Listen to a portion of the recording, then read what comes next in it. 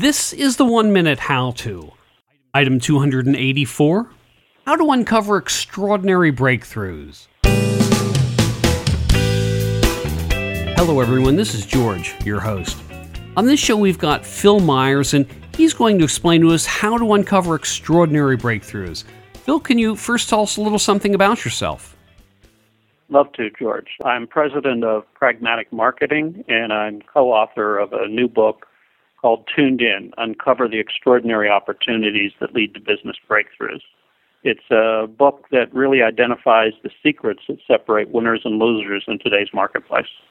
Okay, Phil, if you're ready, then you've got 60 seconds. In uncovering a business breakthrough, one of the things that we've discovered is that the people who do this just work differently than most of the rest of us. It's where they spend their time and their perspective on what they're in business for. Their perspectives are not geared around how do I identify some new opportunity that I can profit from, but rather they're focused on how do I build real and deep connection to what my buyers will value most. And as a result, they spend their time differently. They spend their time observing problems that people have using things that are available to them today. And they spend their time out talking to people who have not bought any kind of product or service at all. So it's not the way most people think about identifying a new market opportunity and exploiting it. It's actually much simpler than that. It's identifying problems that people have and going out into the market, observing them, and observing what specific breakthroughs they're asking for that leads to these breakthrough solutions.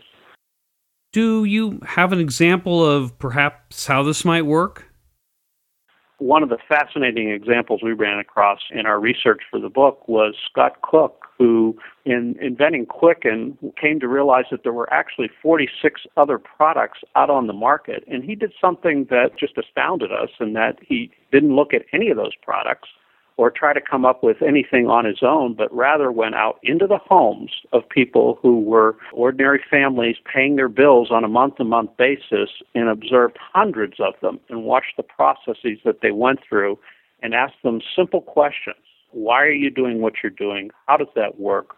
What would make life better? And these simple questions helped him uncover an extraordinary breakthrough that became Quicken, that later grew his business into a $2.6 billion business. And I guess the thing here really is to break down a problem into its smaller components, and then once you understand what those smaller components are, then you can move forward. Exactly. It's usually things that you don't expect. Like in Scott's case, what he found was that people actually didn't want to change their check writing process. They just wanted a way to automate it online. Okay, Phil, is there anything else you'd like to talk about? This is just one of the techniques that we talk about in our new book, Tuned In, and I'd like to invite everyone to visit us at www.tunedinbook.com to find out more about the techniques that we discovered. Okay, Phil, thanks a lot. I appreciate it.